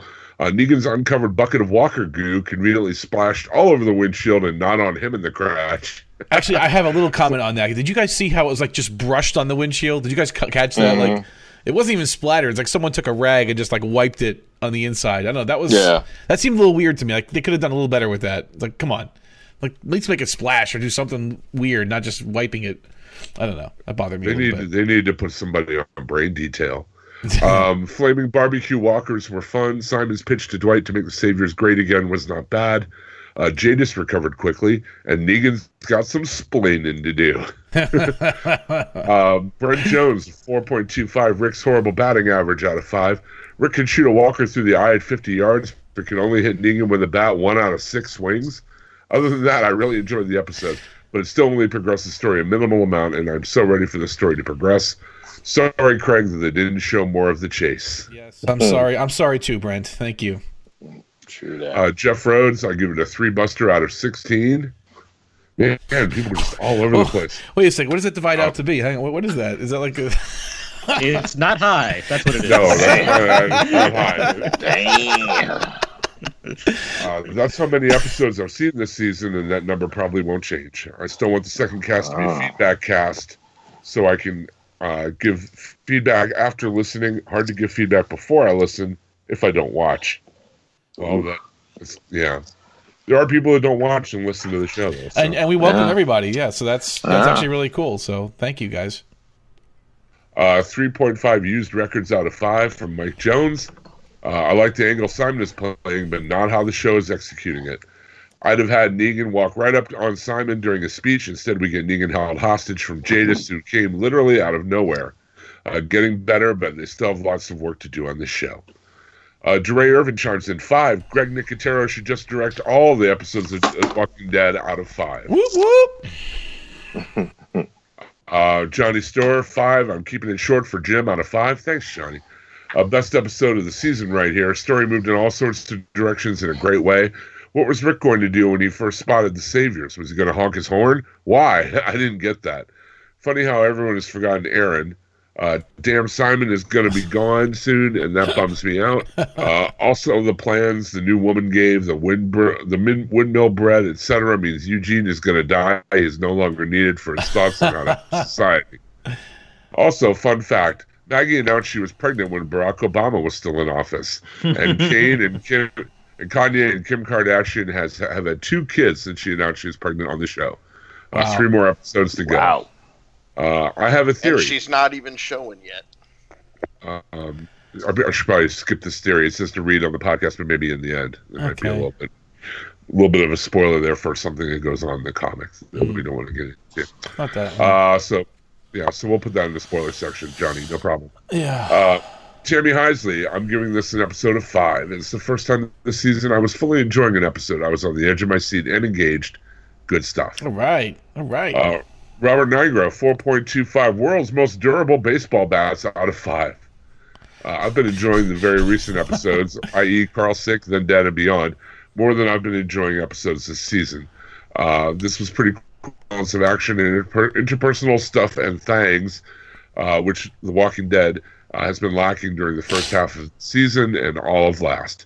It's pretty well telegraphed, but Simon going against Negan and trying to bait Dwight into agreeing is pretty believable given Simon's recent history.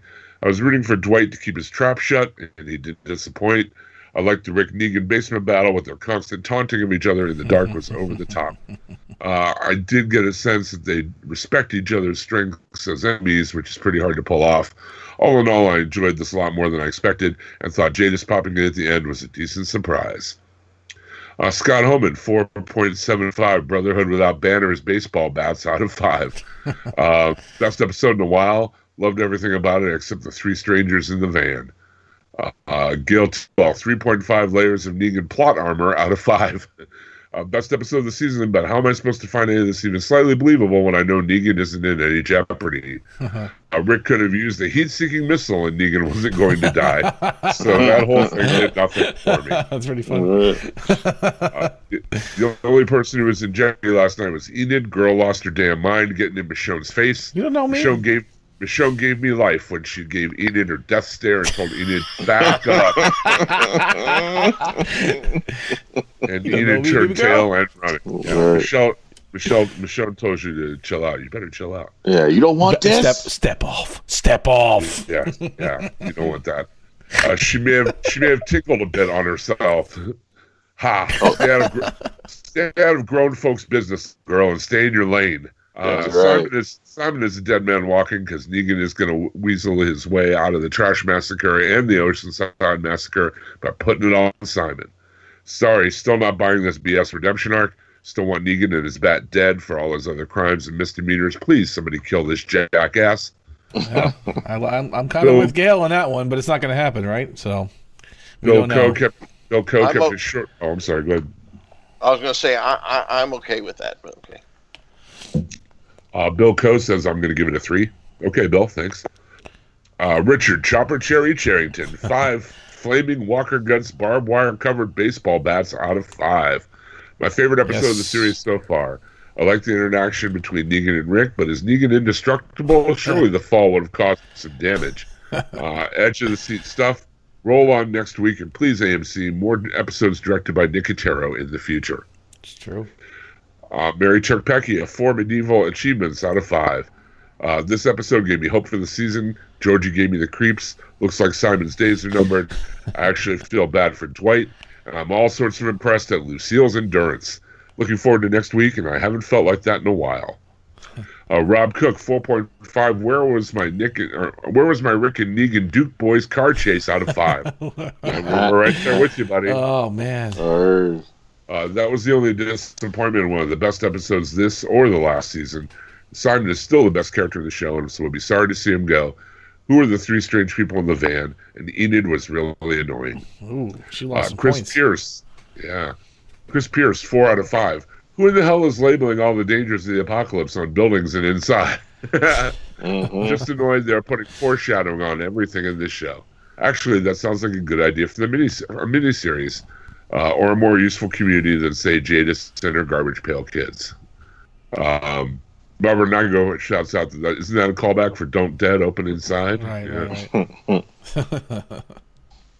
David Bew the third, 4.75 Burning Mans out of 5. I rarely get up from my seat, but this episode had me up a couple of times, excited at the action and the drama, except for how many bullets from Rick missed his target, Negan. It was weird being introduced to a new group, but the story seemed woven in just right. P.S. I like their van. It's way better than the one by B.A. Baracus. Hold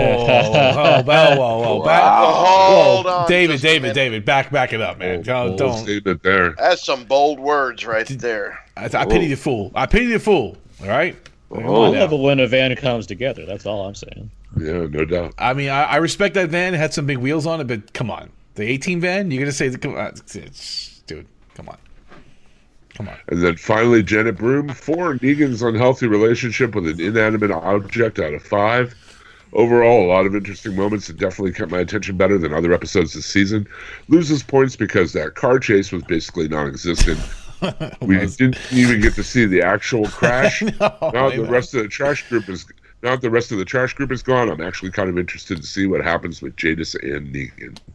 And like Craig mentioned, join our Facebook group. You too can chime in with your Buster ratings or Toby ratings if we're doing, the Fear of the Walking Dead. And again, you can read Aaron's reviews there as well, plus all the news that's fit to print. So, excellent. Thank you, Jim. As always. No problem. Wouldn't be the same without you reading the Busters or the Tobys. So, guys, any final thoughts? The key?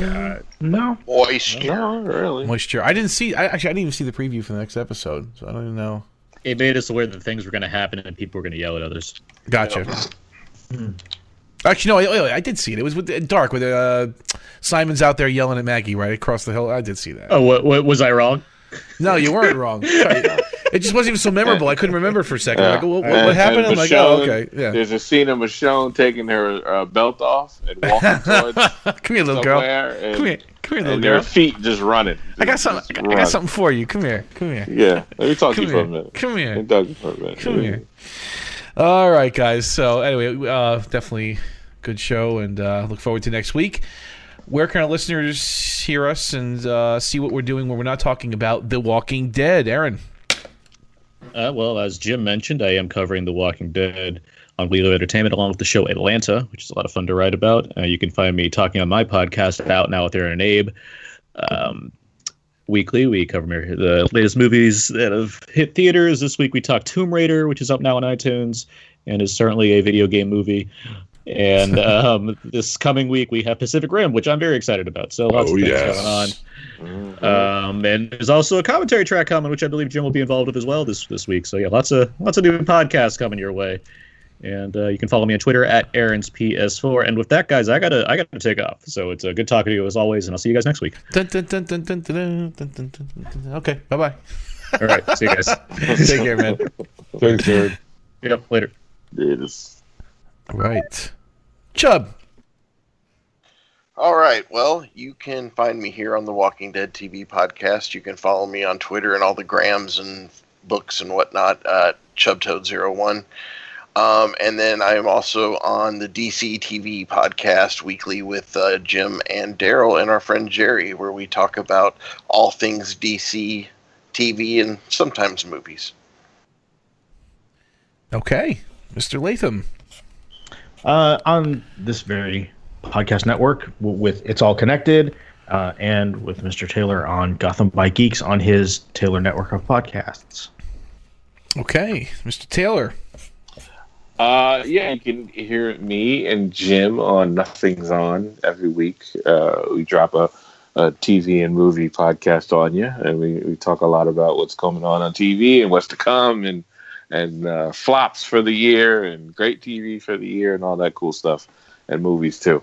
You can also, again, you hear me on Gotham by Geeks with Russ, and you can also hear me on Retro Movie Geek, where we cover a lot of films from the 80s and earlier, and a lot of classics and some that you have not even heard of, but they're fun to talk about.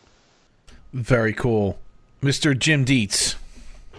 On this very network, HHWLD, you can catch, as they said, the DC TV podcast. Plus, on the Taylor Network podcast, not only am I on Nothing's On, but I also do heavy gigs at Seaside City. It's a radio play cut from a 70s RPG.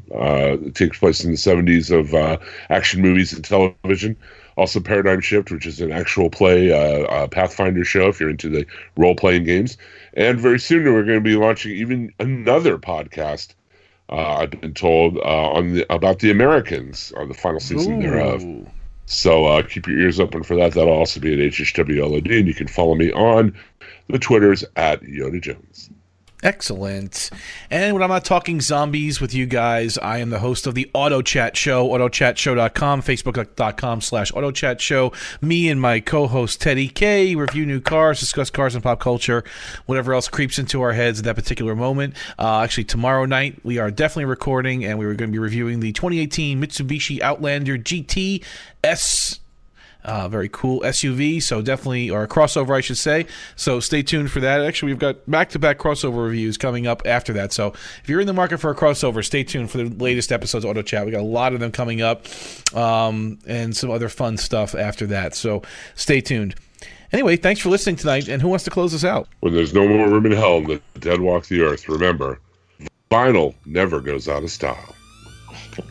That's good. Word.